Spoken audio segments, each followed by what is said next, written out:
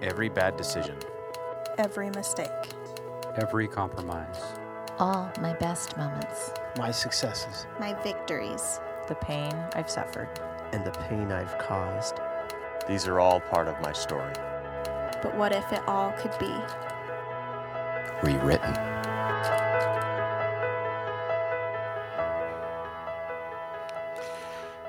Good morning, Sleep-In service.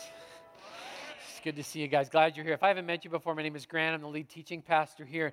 Earlier this year, I went to the great nation of Texas. That's not a mistake, because they actually think they're their own country, which is kind of interesting to me. And I went there to seek counsel from a trusted mentor. My mentor is a man who has basically spent his life helping people walk through that mid-season of their life, kind of their halftime. The fact that I'm at that half-point mark is somewhat amazing to me because I don't feel old. Like, I don't feel old. And if you're offended by the word old, look, that's your deal. Okay, I'm glad you're here. But I don't feel old. But the fact that there's hair growing out of my ears and my nose that has to actually be trimmed, it just belies the fact that I'm as old as I am. And gentlemen, if you have that same issue, for the love of God, clip it. That's all I'm going to say to you, okay? So it's just so wrong. So as I approach 50, I've been considering having a midlife crisis. I've thought about doing all different kinds of things. I thought about growing my hair long and putting it in a ponytail so I look like my hero, Bob Marvel from Cornwall. I've thought about having a bear claw tattoo put on my face just because. I thought about, buying a motorcycle and patching into a gang, but I don't think they would have me. I've just thought there's got to be some ways to celebrate the halfway point of your life, but none of them just seemed fulfilling. So I decided to go biblical. The Bible says that the wisdom of many counselors is a very good thing. And so I went to Texas to see this trusted mentor. And as we were sitting in his office, he pulled out a piece of paper and he wrote just a very, very simple diagram on it. He said, Grant, this is the normal trajectory of your life. Sorry, that's supposed to be a D. I've had a lot of coffee this morning, just going to warn you, all right? He goes, you're born and then you die. And this is the normal trajectory that every human being has. You can't debate it. You don't get to change it. At some point, we're all going to be born and we're all going to die. That's just the way that it is. And he says, here's your issue. You're sitting right here on this normal, predictable trajectory. You're sitting right about there. He said, how do you feel about that? And I don't like it at all. He says, why don't you like it? I thought about it for a few minutes and I said, well, honestly, the reason I don't like it is because in my story, I've known some really good and godly men who got to the halfway point of their life and then they blew it all up.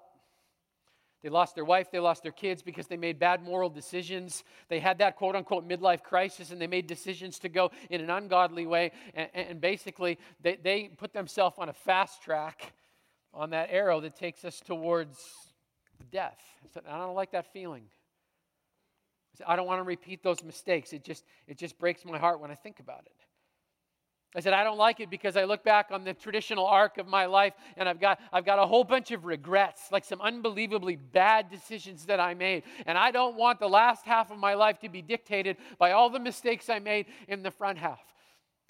I said, I'm brokenhearted over the fact that there were moments in my past where I just left God out of my story completely and I went completely in the wrong direction. I said, I don't like it because I see a lot of people understanding what it feels like to have those kind of X's over top of your life. And it just breaks my heart as I realize so many of us are making decisions today that are pushing us in the wrong direction away from God. Kind of poured my heart out to him and my mentor got really, really quiet. And then he said this, he goes, I got some questions for you. What would happen if you allowed God to write the last part of your story? What would happen if God could rewrite all of the X's in the first half? What if God could write the last chapter in a way that would make Jesus famous? Grant, if that was the outcome, if you could actually be promised that the outcome of the last half of your life would be that Jesus would be more famous in Whatcom County, would you be willing to surrender the pen? He took a pen and he drew a line. He said, what if this was actually the trajectory that God had planned for you?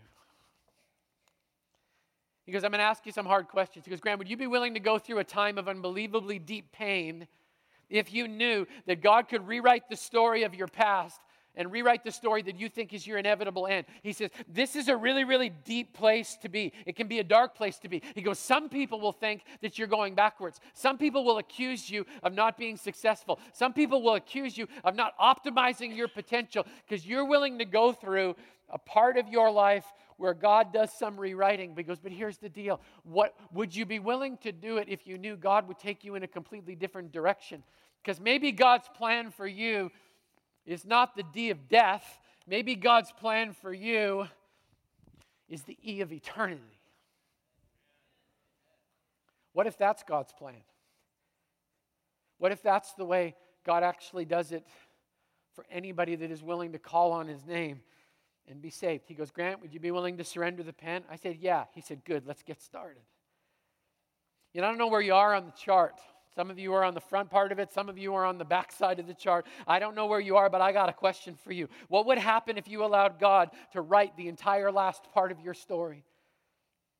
What would happen if God rewrote the worst moments of regret from your life? What if God took those X's and transformed them? What if you gave him ashes and he gave you something beautiful? If God could write the last chapter in a way that would make Jesus famous, would you be willing to surrender the pen and let him do the writing?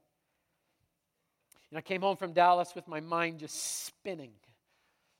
And out of that has dripped this series. It's a series about God rewriting the trajectory of our lives. I mean, what if God could change that predictable outcome? Because that's what the world tells you, right? You're born, you die, and everything in between is taxes. That's what they'll tell you. What if it's not the way it was supposed to be? What if God could do something different? What if your past could literally be rewritten? I had this series completely mapped out in my brain. I knew exactly how I wanted to tackle it. And in typical God fashion, earlier this week, early on a Monday morning, while I'm doing my quiet time, God had me rewrite the entire thing. So welcome to my devotions from early Monday morning. Jesus gave me a gift. He gave me a friend to walk on this journey with me. And I don't know about you, but when I'm walking through tough stuff, I love having company. So thanks for coming along on this journey with me for the next 5 or 6 weeks. It may not be easy at times, but I know this to be true. If we are willing to surrender the pen, God may write a story that we have absolutely no idea how it may end up. Jeremiah is my friend. He's known as the weeping prophet. He cried a lot. I like him, okay? I like him. But if you look at Jeremiah's life, he was really considered to be a failure. For 40 years, his job was to tell a section of the nation of Israel, specifically this upper group called Judah, he was supposed to tell them that they were supposed to stop sinning. Here was the problem. Nobody listened to him. In the midst of his tears, no one listened. Some people would look at that and say, dude, like you're failing. Your job description is not being accomplished. But in God's eyes, he was an amazing success simply because he was obedient to the message that God had called him to. That portion of Israel known as Judah had an amazing history.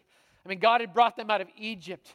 God had taken them into the promised land. God kept showing up. He protected them. He helped them. He'd been with them all the while. But this group of people, they're just like, don't need God for nothing. Their disobedience was legendary at this time in history. Then in Jeremiah 17, this brokenhearted, crying prophet begs a group of people to allow God to rewrite their story. He's just like, come on, guys, surrender the pen. I'm going to read his words, and then I'm going to give my response that basically came right off of a piece of paper that I was writing on just this past Monday morning. I start reading Jeremiah 17. It says this: Judah's sin is engraved with an iron tool. It's inscribed with a flint point on the tablets of their hearts and on the horns of their altars. That description, it kind of scared me because I can actually relate to me. I don't know about you, but I feel like the worst moments of my life have been chiseled. They've been etched into my mind, into my heart, into my soul. There's times when I walk into a room and I feel like I'm wearing a blinking neon sign that announces the worst of me. There's times when I feel like my worst moments, like those moments those moments when I insisted on writing in my own story are so etched in history that I'm never going to be able to forget them or let them go. Now I know what God says. God says He can wash it away, He can cover it, He can clean it, He can protect me from it. But I keep running into the same issue. Maybe you run into it too. My worst moments are always one memory away. Anybody else felt that just a little? So I read that their sin was literally carved in stone. And my response is, I don't want my sin written in stone. I mean, I want to believe that God can do everything He says He can do about those tragic X moments that have led me up to this point in my life. I keep reading, verse 2. Even their children remember their altars and Asherah poles beside the spreading trees and on the high hills. Asherah poles were idols. And the people of Judah had replaced God with these idols. They would come and actually worship there. Now, before you judge them, realize in our culture, we do it too. We replace God so unbelievably easily. I mean, we worship our schedules. It's what works for us that matters. We worship our sports teams. Think about how much more energy you're going to put into later on this afternoon than you may decide to give to God this morning. I'm not trying to make anybody feel guilty. I'm just saying it the way I see it. We worship our bank balances, our security, our safety. And every time we replace God, we are literally writing that priority on the hearts of our kids. They're learning from us. What's important? What takes priority? What's replaceable? What can you just blow off because you want to go and do something that's more about you? Parents, can I ask you a question? What are you inscribing? What are you chiseling onto the hearts of your children? When Braden was little, I used to take him with me. He would put him in his little car seat, in the back of the car. We'd travel together. I live in a community to the north of us, just a little ways, You know what I'm talking about, okay? And so I would drive back and forth on the guide, and I remember we'd be traveling down the guide one day, and traffic is a little bit heavy, and a guy decides he's going to, cut in really, really quickly just in front of me, and I hear this angelic, soft little voice from the back seat say, "Move it, you moron." "Stupid Canadian driver, you idiot." I know, I cannot believe he learned that from his mom. That is just so wrong, right?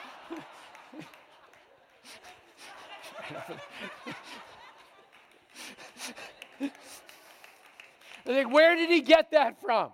I'll tell you where he got it from. I chiseled it on his heart. Because he watched his dad do the same thing over and over and over again. Parents, have you noticed your kids are parrots? And what you say can and will be held you in a court of their little brain.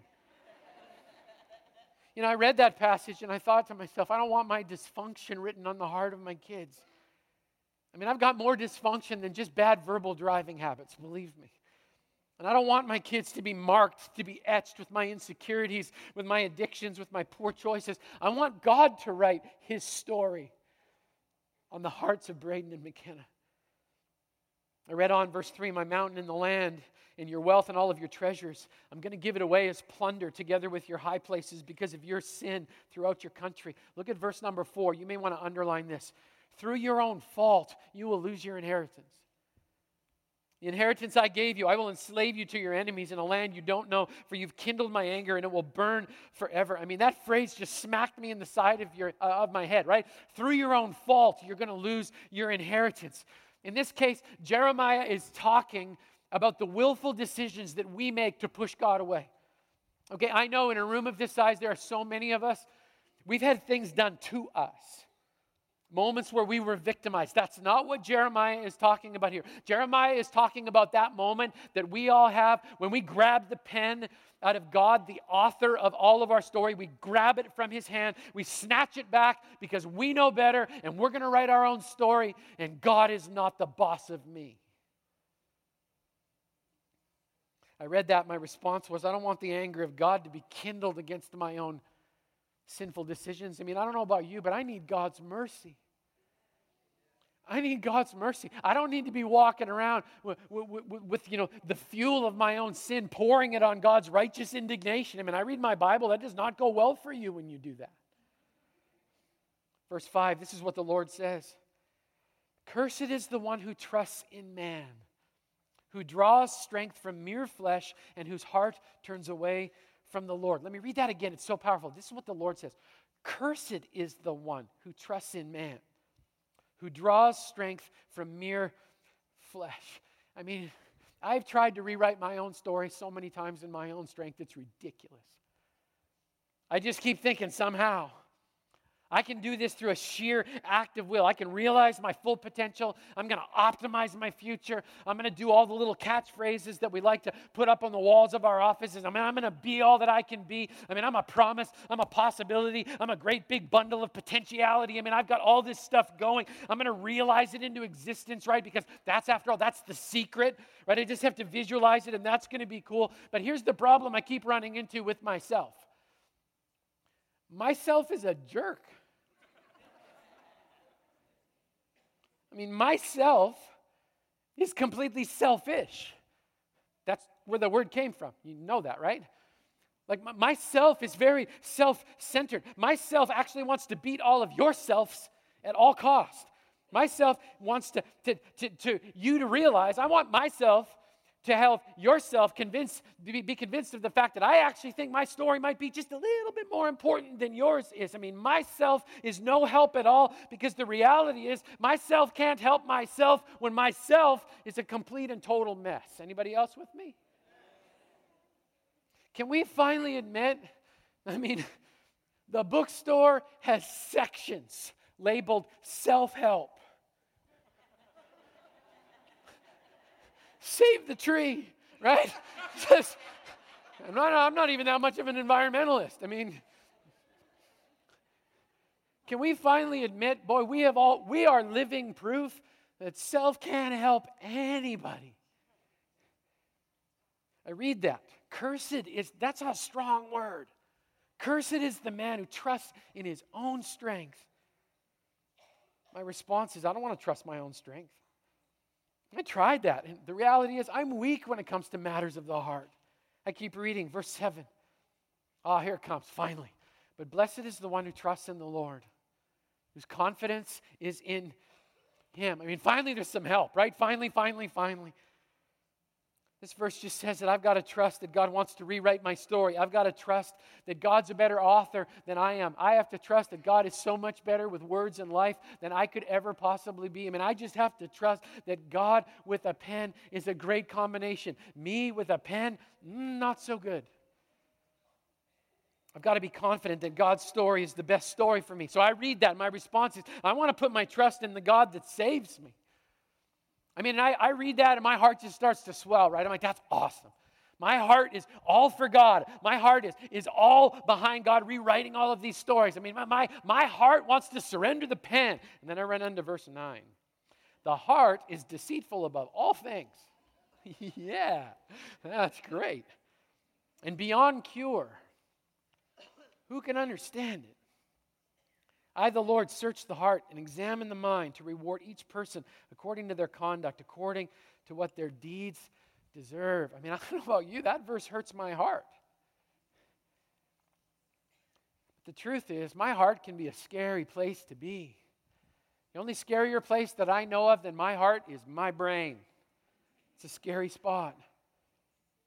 My heart can be so pure one moment and so depraved the next. I can be driving home after a long day of work, feeling so unbelievably fulfilled and joyful, and I'm watching the sun gleam off of Mount Baker, and I'm pulling across Weiser Lake. It's gorgeous, it's beautiful, it's wonderful. My heart is in a beautiful spot. You cut me off, I'm at murder in a second. It's like, you're dead.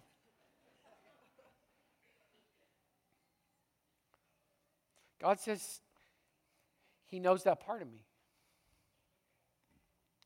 My Bible says God knows all the X's. The ones that I am horrified of, the ones that I've justified somehow to make myself feel just a little bit better. God knows all my X's. In fact, the Bible goes so far as to say, not only does He know our X's, but He's actually going to judge them. We don't like that, do we? But my response is, I don't want to meet God in His judgment. I want to meet God in His mercy. I meet so many people, and that's what they want more than anything. They want mercy for their memories. They want God to rewrite those horrifying moments in the earlier part of their life when, boy, if they could undo it under their own strength, they absolutely would. They want mercy for their memories. In a moment of my life when I was in absolute despair, I don't know what other word to use it, because I'd hurt the people in my world that I loved the most. As often happens, God showed up in that deep, ugly, pit-filled moment of my life, and He gave me a song. I don't know how He talks to you. For whatever reason, God talks to me through music. The words of the song said, "Can you hear me brokenhearted? And all you prisoners of the past, come and find your freedom at last. There's mercy for the memories that hold you in your pain. So come and stand in the cleansing of forgiving rain. For as far as the eastern sky is to the west, and as deep as the ocean's deepest depths, your sin has been carried away by a God who forgives and forgets. So come find mercy for the memories. Rest. All you hiding in the shadows of innocence you've lost, come and find your healing in the shadow of the cross. For as far as the eastern sky is to the west, and as deep as the ocean's deepest depths, your sin has been carried away by a God who forgives and forgets. Come find mercy for the memories. There is mercy for your memories. Come find mercy for the memories and rest. The Bible says God's mercy can rewrite the most painful part of your story, all of your exes. I saw a lady here last night. I love her story. I was talking to her, and we were kind of debriefing, and she said, "Grant, only God is strong enough to take a story of 2 rapes and 3 abortions and write the word counselor across it." That's what she does now. She talks to young women who are living in the same painful journey that she once walked. She carries their burdens with them. Only God can exchange ashes for beautiful. Verse 11. Like a partridge that hatches eggs it didn't lay are those who gain riches by unjust means. I'll explain that in a second. When their lives are half gone, their riches will desert them, and in the end, they will prove to be fools. I mean, I know some of you got kind of hung up there on the partridge laying eggs that they didn't actually hatch, because that visual is kind of interesting. I got stuck in those next couple of words, when their lives are half gone. Because that's where I happen to be, right? I don't know where you are in the chart, but there I am. Statistically, I'm actually over the tipping point, depending on where you're in that good news, right? I mean, I'm actually there when their lives are half gone.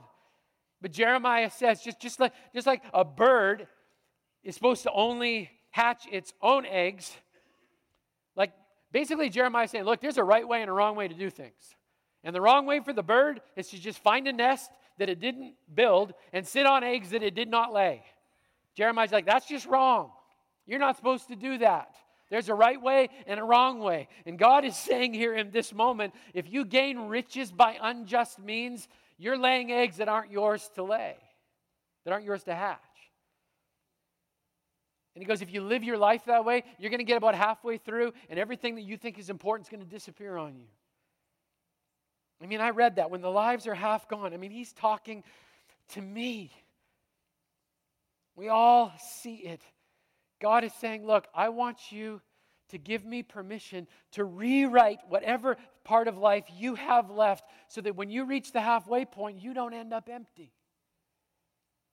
I mean, I read those verses. My response is, I want to steward a full life that doesn't disappear halfway through. I mean, I don't know about you, but I want the whole thing to count. I want to be a good steward of every single day that God's given me. Scripture says that we're supposed to number our days. Here's a hard reality for all of us. Some of us think we have a lot of days left to live, and the reality is we don't. Because guess what? I can't control tomorrow any more than you can. Some of us, you actually got 40 or 50 more years left to go. Some of you are like, I don't want to be here that long. This place is broken. I understand. My response was, I want to steward a full life that doesn't disappear halfway through. At this point, let's face it, the first 12 verses have been a little discouraging. Verse 13, Lord, you're the hope of Israel. All who forsake you will be put to shame. Those who turn away from you, and here's where the series landed for me. Those who turn away from you will be written in the dust because they've forsaken the Lord, the spring of living water. All this summer, we did a 3-month series on Revelation. One of the toughest books in all of the Bible. We made it. We got through the entire thing. We did a series in Revelation, and we learned as one of those points that when we accept Jesus Christ as our personal Savior, that God takes a pen and He writes our name in a book. It's called the Lamb's Book of Life. I don't know about you, but I want to know for certain that my name has been written in the Lamb's Book of Life. I don't want my name to be written in the dust of my sinful choices. Can I get an amen? Just don't want that. Last week we saw Jesus having a conversation with a lady at a well. She wears a scarlet letter of all of her indiscretions. She had a whole bunch of X's. And then Jesus showed up. And Jesus shows up with this lady and He breaks all of the societal rules and basically says to her, nobody would say this is politically correct, but I don't care. I'd like to share a cup with you. I don't care about your past. If you'll take a drink of living water, this is the promise I'll make. Your name will never, ever be written in the dust of your bad choices. My response to that was, I don't want my name written in the dust. So where does that leave us? Let me remind you again. The world keeps saying this is the predictable trajectory of your life, and you don't have any choice. You're born, you die, you pay taxes. That's how it works. Some of us are just in that mindset of that's the trajectory, so it can't be changed. I hear these words all the time from people right here. My marriage is already busted. There's no way it can be salvaged. We're probably just going to end up divorced. Predictable trajectory. I've heard people say, my dad was an alcoholic. He was never there for me, so I'll probably end up being just like him. Predictable trajectory. Maybe yours sounds a lot like mine did all those years ago. My hope is gone. I feel like God has forgotten me. So you know what? I'll just do this on my own and follow the natural trajectory of life. I'll be born, I'll pay, I'll die. Jeremiah is writing to a group of people that were on a natural trajectory. There was no hope. There was absolutely no hope. But listen to what he prays in verse 14. Heal me, Lord, and I will be healed. Save me, and I will be saved. For you are the one that I praise. This crying prophet suddenly can't help himself anymore. And he goes, I don't know how this is going to work, but I'm going to praise the God who has actually placed me on a trajectory. And I'm going to have the audacity to believe that the trajectory the world told me is not true. I'm going to believe that God can heal the X's, all of my regrets. I'm going to believe that when I get halfway through, not all of it is going to be empty. I'm actually believe that the God that I serve, that His plan for me is not just to simply hit D and be done, but that instead He's the kind of God that lovingly wants to exchange a D for an E. And if you're wondering what the E stands for, that would be eternity. I mean, we serve a God here at Christ the King that likes to take broken stories and put them back together again. In fact, that's when I think He does His absolute best work. So I don't know where you are on the trajectory, but some of you are here today and you are just excited about the fact that even though you're right here, that this is actually God's plan for your life. Some of you are way over here on the backside and you are just praying and hoping that everything that Jeremiah said was true and that somehow, miraculously, God's going to construct some kind of a U-turn and exchange the D for death for an E for eternity. The Bible says that's the only hope we have. I read that and my response was, I want to be healed and saved by God. That's what I want. I don't want the last half of my life to be determined by the failures of the first half. I need God's healing. I need God to rewrite the story. I need God, and that's where it gets hard, isn't it? Because I don't know about you, but I like my pen. I like my story. I like control. I like writing what I want to write because I can write it. I have a hard time unwrapping my fingers from around God's invitation to completely change the trajectory of my story. My friend Terry passed away just a couple of weeks ago after an 18-month battle with cancer. On Saturday nights, Terry would sit right about there, about 5 rows in front of the camera on the right-hand side. He was a great big tall guy, and he was difficult to miss. A friend of mine came and said, "Hey, Terry has something that he wants to share with you. Make sure you find him after the service." So on that Saturday night, I did. I found he and his wife, Rebecca, they were standing kind of back there in that corner over there in that little intersection. And in Terry's unbelievably classic gravelly voice, this is what he said. "As children bring their broken toys with tears for us to mend, I brought my broken dreams to God because He was my friend. But then instead of leaving Him in peace to work alone, I hung around and tried to help with ways that were my own. At last, I snatched them back and cried, 'How can you be so slow?' My child," he said, "what could I do? You never did let go."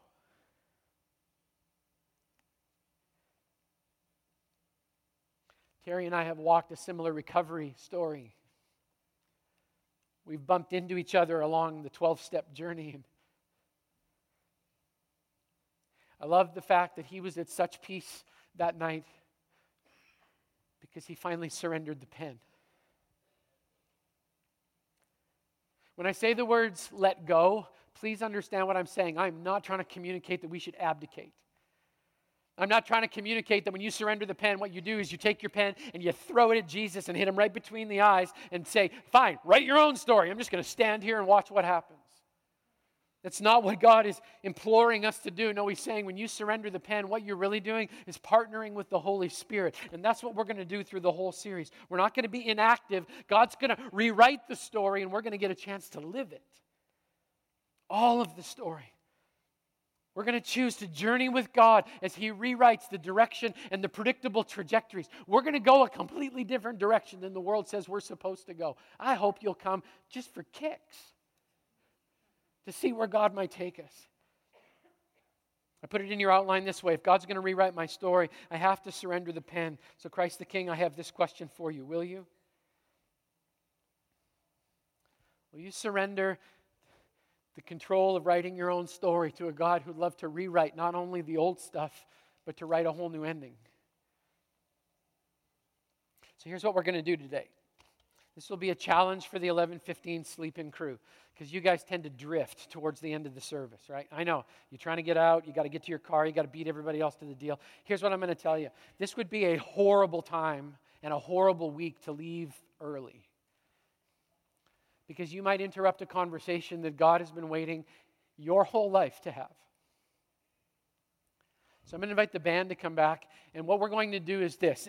Can anybody, verse 14, "Heal me, Lord, and I will be healed. Save me, and I will be saved. For you are the one I praise. For you are the one I praise." Could it be that the first step in bringing God our X or handing Him our pen, could it be as simple as praising the God who's the greatest author of all time? Could it be that in the quietness of this moment, as we praise Him, that God may ask us to surrender an X that we've carried way too long, that we've held on to, we just wouldn't let go? Could it be that this is the moment when we have to take stock and look back at the story we've written so far and have to be honest enough to say that's not the story I want to live with for the rest of my life? I know there are people in this room that right now are going, "I kind of like my story. I think I'm doing good. In fact, I think I'm a success." Can I ask you a question? Whose standard are you using? Or are you just a bird sitting on eggs you didn't hatch. Remember Jeremiah? He was a failure. 40 years, same message. Nobody listened. God didn't think he was a failure because Jeremiah let God write his story. So here's what we're going to do. I'm going to invite you in just a moment to stand with me, and we're going to sing. I want to implore you this weekend, don't use this song as an excuse to slip out early. Use it as an excuse to surrender your pen. So what's God saying to you? Is he saying that the trajectory that the world tells you you're on is not true? Is he saying, bring me your X. Bring me your regret. Bring me your failure. I promise you, I'll give you beauty for ashes. Is he saying, today, exchange your D for an E.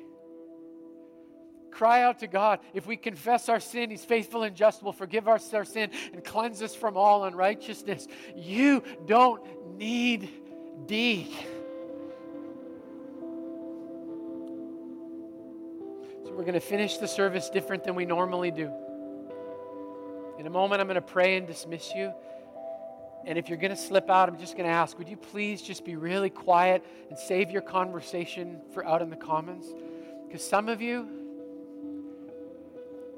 need to sit back down and talk to God for a little while. Some of you need to bring him your ex and let it go. Some of you need to surrender the pen. And we're just going to turn this worship center into a quiet sanctuary. And if you just need to hang out for a little while and talk to God, I'm going to invite you to do that. The prayer team's going to come this direction. They're going to stand up here at the front. If you just need some company along the way, we'd love to pray with you. Not because we've arrived spiritually, but because we know what it feels like when you hand over a regret to God and he takes it and turns it into something beautiful. If you don't know Jesus today, that prayer team is here. We would so love to introduce you to the God who changed our lives, changed our trajectory, and is taking us in a completely different direction. So we're going to leave quiet today. And I hope and pray those of you that are being called to baptize will be making your way up to the baptismal class so we can celebrate with you the fact that you've surrendered the pen. Would you pray with me this morning? Oh God, we reject the lies the world tells us. That there's a predictable trajectory and we don't have any choice but to just live it out. God, today we're believing that you can rewrite broken marriages. We believe you can rewrite addictions. We believe you can rewrite broken stories and pasts. God, we believe you can write an entirely new ending if we'll simply give you the pen and allow you to write your perfect plan for us. So God, I pray over my brothers and my sisters today. May we have the courage to surrender the pen. So God, as we leave quietly today, would you speak in those deep, quiet recesses of our heart? We give full control to you with all of our praise, God. And we pray these things in the name of the Father, and the Son, and the Holy Spirit. And the people have rewritten, agreed together, and said, Amen.